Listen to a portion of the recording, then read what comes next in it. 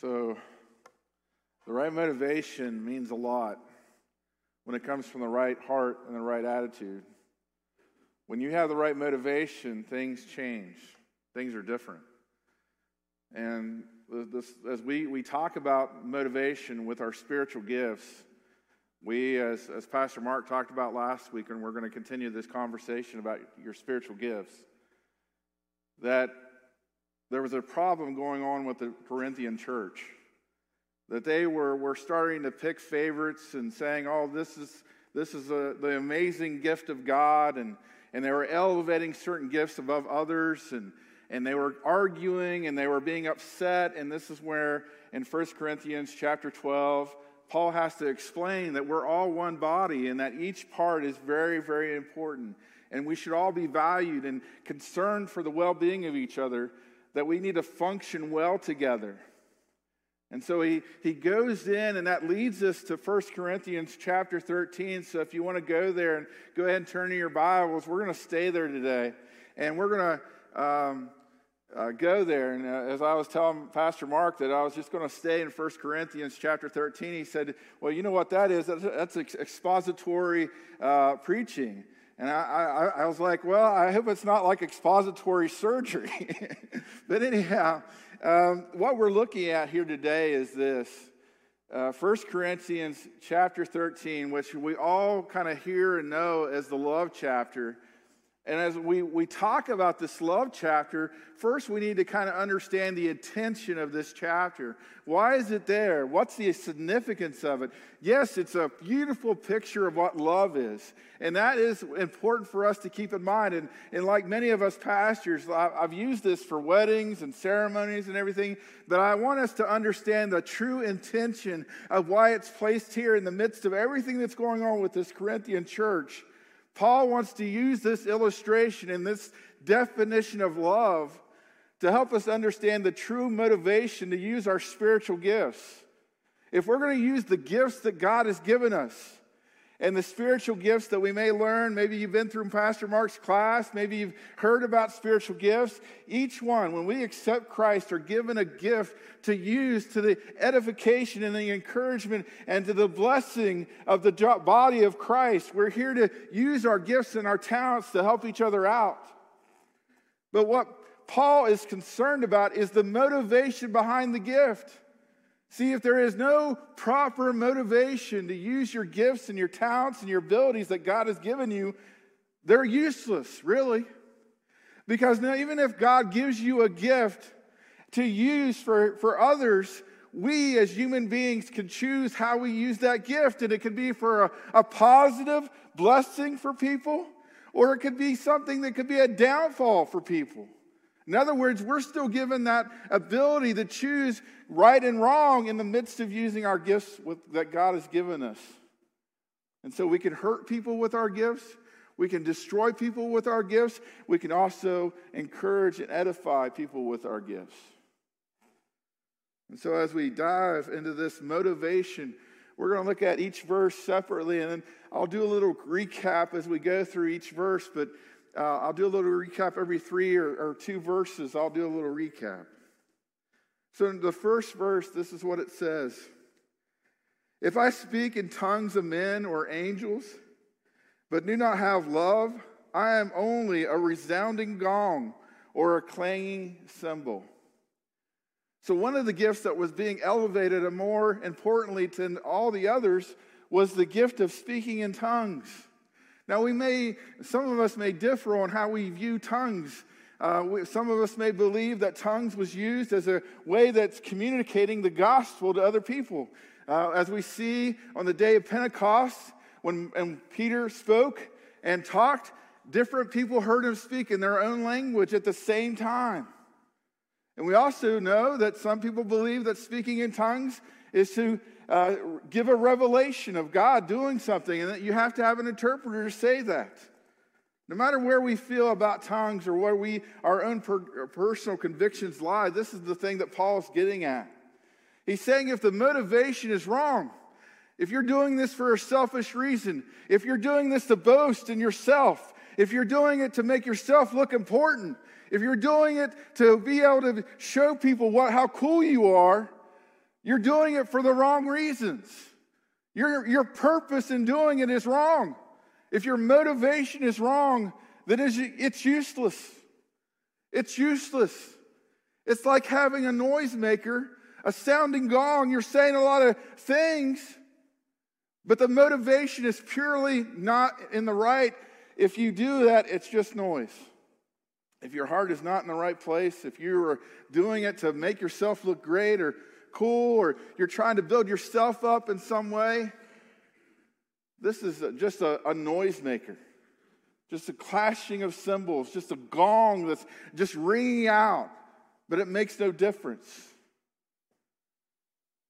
Again, he wants to stress the importance for us to understand that these gifts can be used for good, but they can also be used for evil. Evil intent, to puff yourself up, to make yourself look great, to make yourself look important. And he goes on in verse 2. If I have the gift of prophecy and can fathom all the mysteries and all the knowledge, and if I have a faith that can move mountains, but I have not love, I am nothing. It's so interesting how we can gloss over passages and we can kind of read what we think. And as I read this one, and I'll read the next one here in a second, I kind of put those two together, but really it's saying something unique here, and it's going to be a difference in what we're going to see in verse 3.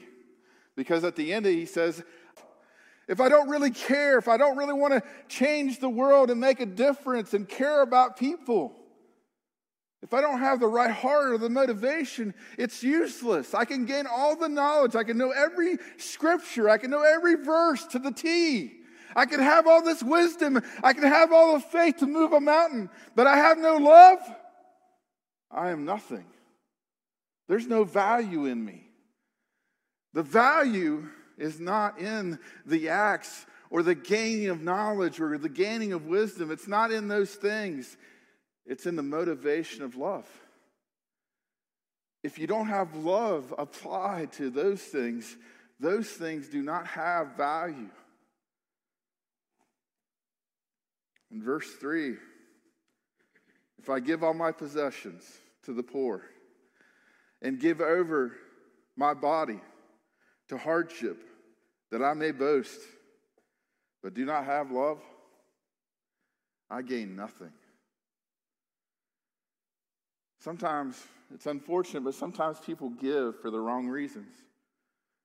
Sometimes people give to make it look like they're doing something great. This is the problem with, many of us at times when we want to give ourselves a pat on the back and think, well, I'm really sacrificing my time. I've dedicated my time to the church. I've given up all these things, and I make such a huge sacrifice. I give everything I have. And we can make these huge claims of that we've suffered. We've been through it. We've been through hardships. We've done these amazing things.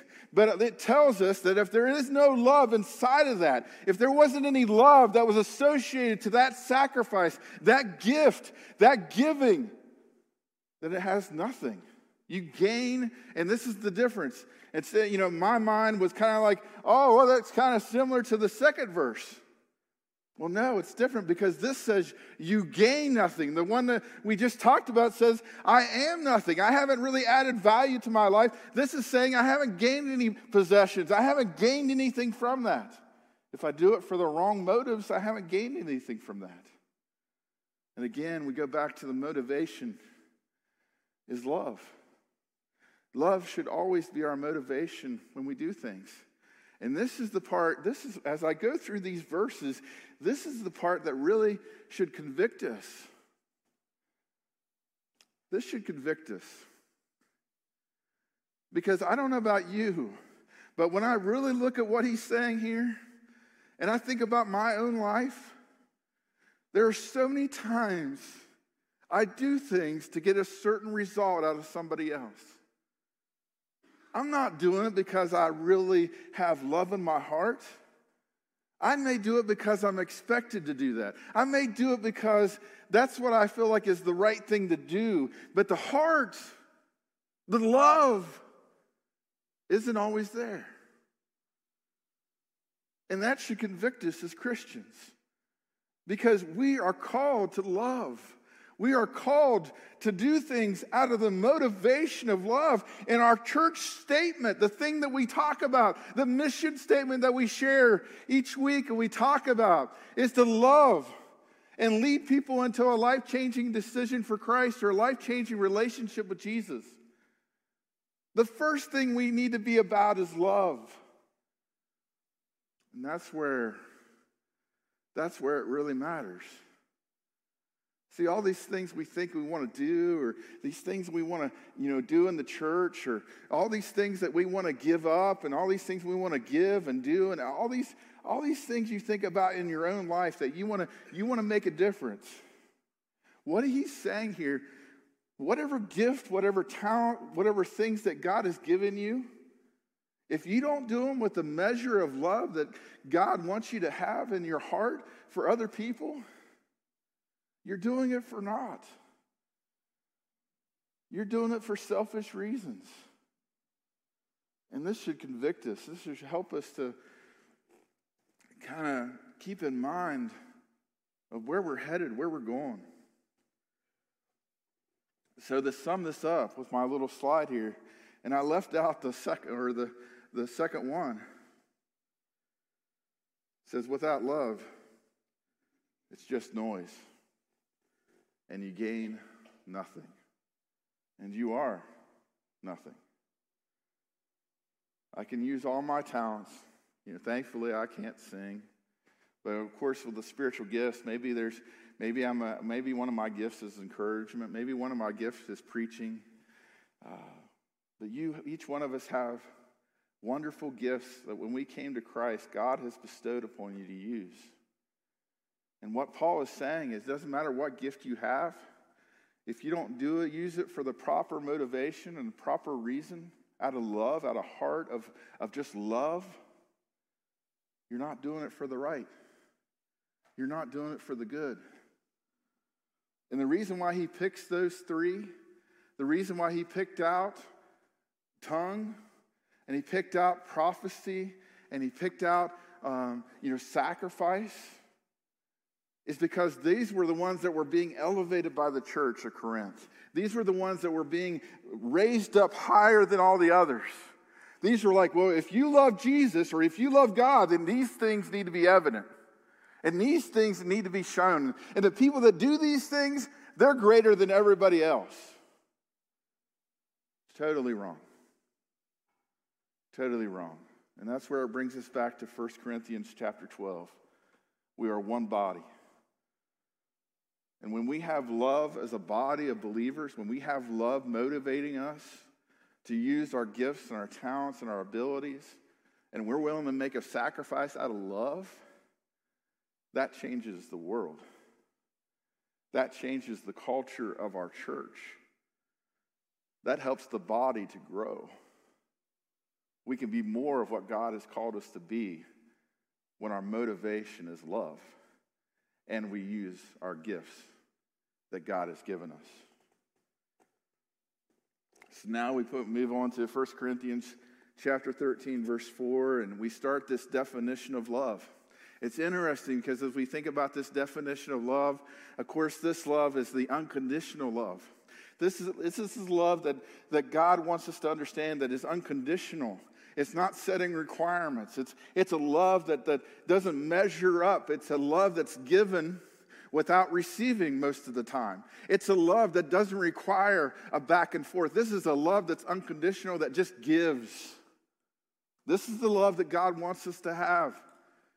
In the Greek, this is the word agape. This is the unconditional love that we should have for each other. The tenderness that we should have. The love and respect that we should have for each other. And as I've done, and as I want to maybe have you do today to think about this, one, we can put God's name in the place of love because we know that God is love. 1 John tells us that God is love. God equals love. And so we can put God's name in there and say, God is patient. God is kind. God does not envy. God does not boast. We can do that with God. But the thing that may be really a challenge for all of us to do today is to insert our name in there. If you inserted Eric in there, or you inserted your name in there, then it gives greater context, doesn't it? Because can I ask myself, is Eric patient? Is Eric kind? Does Eric envy? Eric does not boast. Eric is not proud. Another thing that's very interesting is that there's 7, these are all adjective words that we can look at here, and there's 7 words that love is, and there's 7 that love is not. They're mixed in there. I'm not going to pull them out for you. You can do that on your own maybe, but I find that very interesting as we think about this. There are 7 adjectives that describe what love is, and there's 7 adjectives that describe what love is not. And so as we look at this, we need to look at our own life and say, are we these things? I just want to highlight a few of them because as I think about it, am I patient? There's so many times where we can be very impatient with people. And we are called to be Christians. In the Gospel of John, we are going to be known, Jesus' disciple is known by the love that we have. We are his disciples. There are people who are going to recognize the love that we have in our heart. And am I patient with people? During this Christmas season, are you patient with those that are in line in front of you? Are you trying to jump the line? Are you trying to avoid the line? Are you patient with people? Are you patient with the workers that work at the grocery store, the people that wait upon you in the service of food? Are we willing to be patient? Are we willing to show people with patience? But I want to go to even more of the fact that it's even harder sometimes to have that in the church, that we're patient with people. We're so easy to get upset with somebody, but are we patient with them? Are we giving opportunity for them to grow? Are we giving them opportunity to learn? But yet we expect a certain level of obedience. We expect a certain level of being able to be confident, but we don't give a chance for growth to happen. Are we kind? Is our first reaction to say hello to somebody? To show kindness? I know it's easy for me to get busy. It's easy for all of us to get busy. But are we showing kindness? Are we showing that we care about people? Are we taking the time to say, hey, hello to a child? Or we just speak to the adults in the room? It does not envy. Love does not envy. This is a big thing because a lot of us do this. We sometimes put things on people and we are envious of what they have, so we don't show love because, well, I wish I had that car. I wish I had that house. Well, you got this and you got that, so I'm going to be envious of what you have. And that breaks down our heart. It breaks down the love that we should have for people because we think they have something that we should have. That's where we covet and go against the commandment. So we covet other people's things instead of being satisfied with what God has given us. Recognizing that God is the one that bestows and gives the greater gift. It does not boast. Love does not boast. And so many times, it's easy to brag on ourselves and say, oh, you're doing such a great job. You're doing such a good thing. The church couldn't function without you. You make everything happen here, and you deserve all the credit. That's a lie from Satan. Satan is causing you to start thinking that way. And when you start thinking that way, you start elevating yourself that you think you're better than everybody else. And that is no room for the love of God being displayed in your heart. When you start thinking you deserve better and you brag about all the things you've done, it is not proud. And that goes along with boasting, but it's this idea that I kind of alluded to at that last part, that you start getting so proud of what you do, you don't give a chance for other people to have a room in your life because you're proud. That's beneath you. Those people are beneath you. That's too low. You can't serve like that. You can't make a sacrifice like that. That's beneath you. Looking at the next verse, verse 5. It does not dishonor others. Wow. How many times Have we dishonored somebody?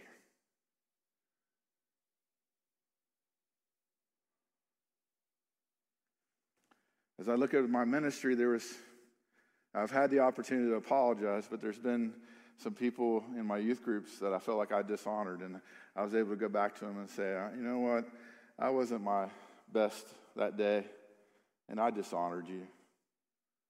It's so easy to do something in front of somebody and make a comment or say something to them, and you realize that was just cutthroat. That was not needed. Maybe you were just thinking you were teasing, but you know the heart of it was not right.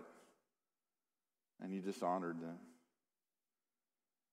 One of the things I think why God wants us to honor our father and mother is for us to realize that. To realize honoring somebody is important in life.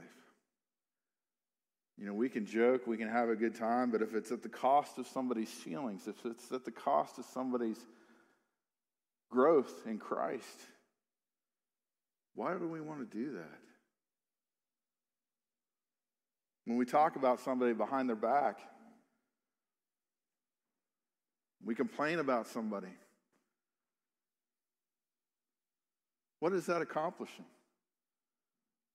We don't really do what Scripture teaches us, to go to somebody and tell them how we feel. We go behind their back and share the disgust or the things that we're disappointed with, but we don't go to the person directly and say, hey, I have some issues here, and I want to gain my brother back, so I'm going to tell you that I've been hurt.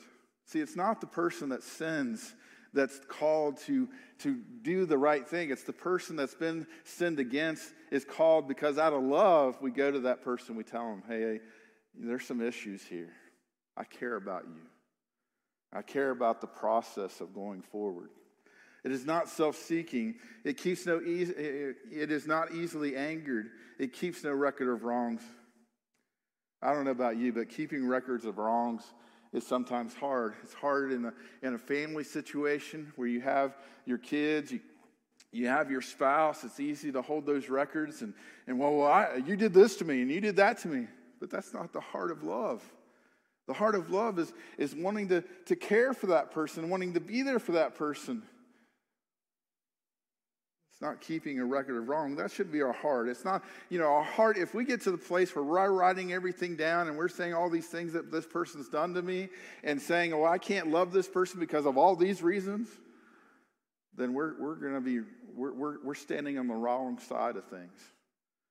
That's not what we're about. That's not what we should be about. We shouldn't be making a list of reasons why we shouldn't love somebody.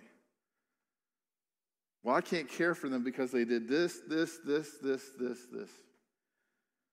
See, love, even if you've been wronged, even if you've been hurt, even if you've been, it doesn't mean that you still allow, just like my situation with my dad, it doesn't mean that we have to stay in that relationship and my dad continues to abuse me. But if I continue to hold this grudge against my dad and don't have forgiveness in my heart to forgive my dad for all the things he's done in my life, where do I stand? Where is the love? It keeps no records of wrongs. I pray every day that my dad will know Jesus Christ and I'll see him in heaven. And hopefully I'll be able to know and trust that my dad has been changed by Christ. The love should be there. 1 Corinthians chapter 13, verse 6, love does not delight in evil, but rejoices with truth. See, a lot of times, when we think we're using our gifts for the wrong, when we use our gifts for the wrong reasons and the wrong motives, we delight in evil. We're excited to see that person fail. We're excited when they fall apart. We're excited when something flops and goes the wrong direction. We get excited. We're like, oh yeah, see? You got that. Yeah, right? That's not love. Love does not delight in evil, but rejoices with truth. Love wants truth. Love desires honesty. And this is important in a marriage. It's important in relationships. But it's also, and what the intention of Paul writing this is for the church. It's for us as believers. For us as an organization here that represents Christ on earth. We're here as the body to represent love. And if we have no love in our heart for each other, well, then everything we do is wrong. Everything we do is for the wrong motive and the wrong purpose. If we don't have love first, then it doesn't matter. And to prove my point, we'll go further and we'll see. But here's, as we end this, it's just this encouraging, as we see this always. It's really cool poetry that as Paul wrote this out, it's a little different wording than he used in chapter 12 and he's going to use in chapter 14. He takes real time here to really establish this. And he says, love always protects, it always trusts, it always hopes, it always perseveres. Wow. Going back to this thing, God always protects, he always trusts, he always hopes, he always perseveres. Does Eric always protect? Does Eric always trust? Does Eric always hope? As I think about these, I think about hope as being we need to give that more credence, because hope is important, because sometimes as raising kids, you don't know how they're going to turn out, right? You worry about them, you're concerned about them, you're scared for them, you think about them. But I think it's always important as a father or mother to always have hope that there could be a change, that there could be a difference made, that no matter what you face, and as a pastor, I know this is Pastor Mark's heart and my heart, is our hope is that we continue to grow. That no matter what difficulties that we face as a church, we'll continue to move forward, and our hope is that we have Christ. No matter what we face, no matter how dark it may be, or how we may be attacked at times, or people may say things that hurt our feelings, that there's just hope that Christ can change things, that love can endure, that the love that you show is not going to go void, that love matters. It always hopes, and it always perseveres. Love should be our motive. Love should be the thing that helps us. When we look at using our gifts, when I look at the way I may preach, or I may do the gifts that God has given me, when you look at the gifts of helps, or the gift of encouragement, or the other gifts that we can talk about, the spiritual gifts that we can go on about, as you look at the things that God has given you to use for Him, their motivation, the reason why you want to use that gift, the reason why you want to do that thing is because you have a love in your heart. You have a love for God. You have a love for others. And you want to make a difference in this world because of the great abundance of love that you have inside of you that you want to share. You want to give. You're not using your gifts or talents to receive something back, but out of the abundance of love in your heart, you want to make a difference in this life. Love should be our motivation to use the gifts and the abilities that God has given us for His kingdom.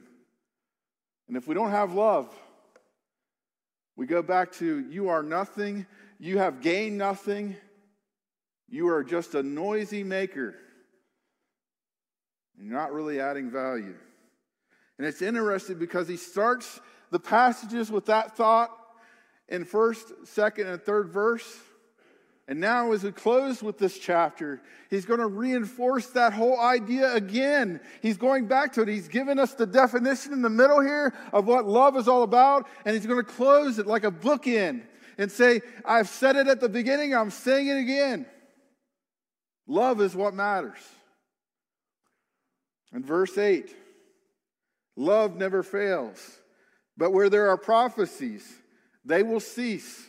In other words, there's only so much prophecy that's going to be taken care of, because at one day it's going to be done. It's going to be over. They will cease. There will be an end to prophecies. Where there are tongues, they will be stilled. One day there won't be any more conversation needed. Then one day there won't be any more words to have to say. They'll be stilled. Where there is knowledge, All this wisdom, all this thing that you think you need to know, it will pass away. Because one day we will be in the presence of all the knowledge. We'll be in the presence of all the language. We'll be in the presence of all the completed prophecy that was ever said about Jesus. Verse 9. For we know in part and we prophesy in part, but when completeness comes, what is in part disappears. What does he mean by that? He's talking about all these things, these gifts, these talents, these abilities that God has given him. They're meant for a short period of time. They're meant to be used in this life that we're given upon the earth. If you don't use your talent, if you don't use the gifts, the spiritual gifts that God has given you, you're missing out, because now is the time to use this. One day there will be a need for these gifts that God gives. These are to be a testament of God. These are to be used to show Christ. But yet, if it doesn't come from the aspect of love, there's no reason for them. It's a pretty bold statement that Paul is making here, but this is what he's saying. He's saying that these things will pass away. These things will be gone. Again, pass away and disappear is what we want to drive home today. These things will just disappear. These things will be no more. So use the gifts, the spiritual gifts that God has given you, but make sure it comes from the heart of love. Lastly here, 1 Corinthians chapter 13, verse 11. It's not the last thing, I apologize. We're next to last. Verse 11, it says, and I think this is interesting. I'm so thankful that Paul wrote the verses instead of me, because I would have just said, grow up. That would have been my verse. Verse 11 would have just said, grow up, right? Maybe some of you are like with me, and maybe that's not showing patience and kindness. I don't know. But Paul says it this way. He says, when I was a child, I talked like a child. I thought like a child. I reasoned like a child. When I became a man, I put away childhood behind me. What he's talking about here is this strife, this infighting that's going on that the Corinthian church is facing. And this is not something that's new. Every church goes through issues. Every church goes through conflict. Every church faces difficulties. But what he's saying here is he's saying, look to the higher thing. Have some maturity about you. Don't fight over things that are trivial, like these gifts that God gives. It's not about the gifts as much as about the motivation. It's about the love. You have to first have love in your heart to use your gift. And he's wanting to make sure that we understand that, to take it seriously. Have some maturity about you. Have some discipline in you to realize that your gift is great and it's fantastic, and it doesn't make you better than somebody else. Every gift is important. Every gift is needed. And it should all be used for the edification and the growth of the body of Christ. That we can continue our mission of telling people about the good news about Jesus Christ. That Christ came and he died on a cross because of his great love for us. And so we need to be loving each other, caring for each other, have a little bit more maturity in us to make sure that happens. Verse 12, it says this, for now we see only a reflection as in a mirror. Very interesting illustration here. Because what he's saying is, me and you, the hard part in this life is I just see the outside. I just see reflections. There's some people I really feel like I know well, but I can't know you to the full. I don't know who you really are because I can't see the inside of you. See, God knows the inside of your heart. He knows what's inside there. He knows your intent. He knows what's going on in your mind right now. He knows whether you're thinking about a lunch or is Eric ever going to stop talking, or, he knows what's going on inside of you right now at this moment. He knows us. But in this life, for me, I just see reflections. I just see that mirror reflection. I just see glimpses of things. And sometimes I see love, and sometimes I may not with people. Sometimes I may display love. And there might be other times where I display a bad reflection. It says, then we will see face to face. Now I know in part, then, he's talking about in the future, knowing being with Christ, I shall know fully, even as I am fully known. Paul is talking about the fact that one day, he's going to, all of this crazy noise of life, where we get distracted about the wrong things, where we get consumed with what people have or what people are doing, or how we're impacted by it, or how that person offended me, or how this didn't work out the way I wanted, and I should be respected because I give all this time and I make this huge sacrifice, and we're trying to make people look at us. And we lose the heart of what we should have. We lose the heart of being fully known, because one day we will be fully known, and God's going to take all that other noise around us, and we're just going to stand before God. And he's going to look at our motivation. He's going to look at our heart. This is the last verse.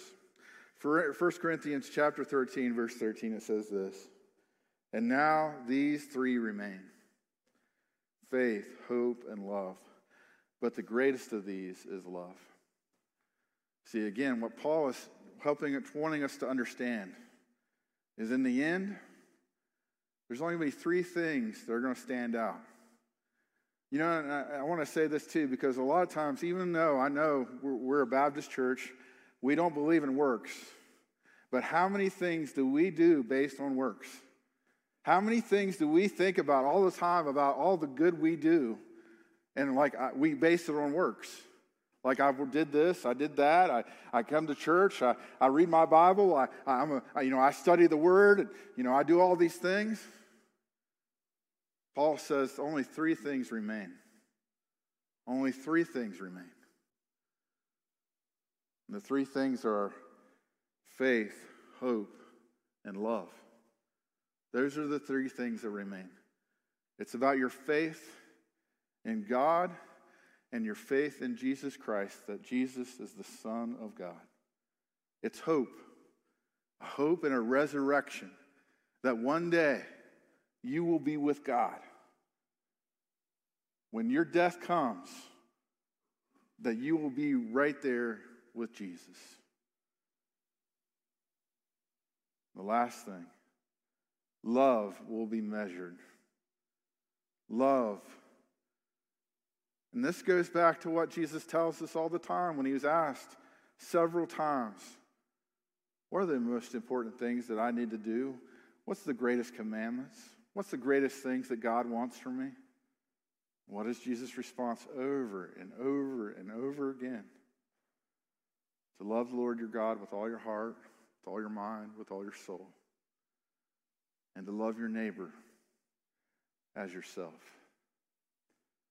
Jesus didn't say any other commandments. He didn't need to. You know why? Because if love is your motivating factor, if the reason why you get up out of your bed in the morning, and the reason why you go and do the things you do, if the motivation is clear that you love God, that you love your neighbor, then you are being an obedient child of God.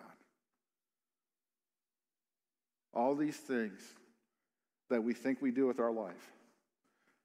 Just like me. How many messages have I preached at this church? And how many messages are just for God? God has given me the gift of preaching. But how many messages will be ever remembered? I hope they're not. I hope they're not. The reason why is because that's not what's important. In the sense that, yes, it's important for me to use my gift and my talent and my thing that God has given me, but if it's not rooted in the love that I have, I'm not going to be measured by my messages. I'm going to be measured by the love that I had in my heart. Because Paul says, but the greatest of these is love. Last thing I want to share, and this goes along, and I want to make sure we do an invitation, but this Christmas Eve, we're asking you as a family to maybe do something a little different. We're gonna give out at the welcome desk. There's these handouts that are going to be available, and this was something I did with my kids years ago, and we talked about it. We thought it'd be kind of neat. And so what we like to do is a family or a household. You don't have to have kids to do this. I think that oftentimes we think about Christmas, we're thinking about giving gifts to everybody else, but it's Jesus' birthday we're celebrating, and what gift do we give Jesus? So what we're going to do is give this little handout, and you can get a little box, and you can make your own thing. You can use the ones that are listed here, but there's one box that you can create your own. Is there something that you can give Jesus this Christmas? And say, Jesus, I'm going to give you a gift. I'm going to give you something that I feel laid on my heart to give you. Maybe it's your gift that you've been given, your spiritual gift. Maybe it's a talent that you're not really using that you should be using for God. Maybe it's something you need to sacrifice and give up and say, God, I put too much priority on this, and I want to give you this year, and say, I'm not going to pursue this as much. I'm going to give that to you, Lord. Maybe it's even something that you're holding on to that you're not even willing to let God have. Maybe it's something that you want to see happen, and you're saying, God, I'm going to trust you with that. And you write that down. So there's a little box there at the bottom that gives you a chance to write your own. But you cut that out, you put it in your little box, and you put it under the Christmas tree as just a way. It's nothing fancy. It doesn't really matter if you. Again, the heart of this is, again, just like everything else, does it come out of the heart of motivation, the heart of love? So we just want a family conversation, a household conversation, wherever you are this Christmas Eve, to just think about what you can give Jesus in the coming year. As we go back and talk about the last thing we talked about, these three things will remain: faith, hope, love. As you think about your life, and as we have a song of invitation, I want to encourage you and I want to challenge you to make sure that you are doing it for the right reasons, that you have the right motivation, that you love, and your love is seen by others. Let's stand. Dear Heavenly Father, I just thank you for this time. I pray, Lord, that if there's anybody here that doesn't know you, that they'll come to know you. Lord, I thank you so much of your love impacting my life, Lord. And I pray, Lord, that you just help us to have a love for each other, to love you more than ourselves, to love others more than ourselves. That the things we do is out of that heart, out of that direction, that we allow you to be seen by what we do with the love that we have in our heart. In your name we pray. In your name, Jesus, amen.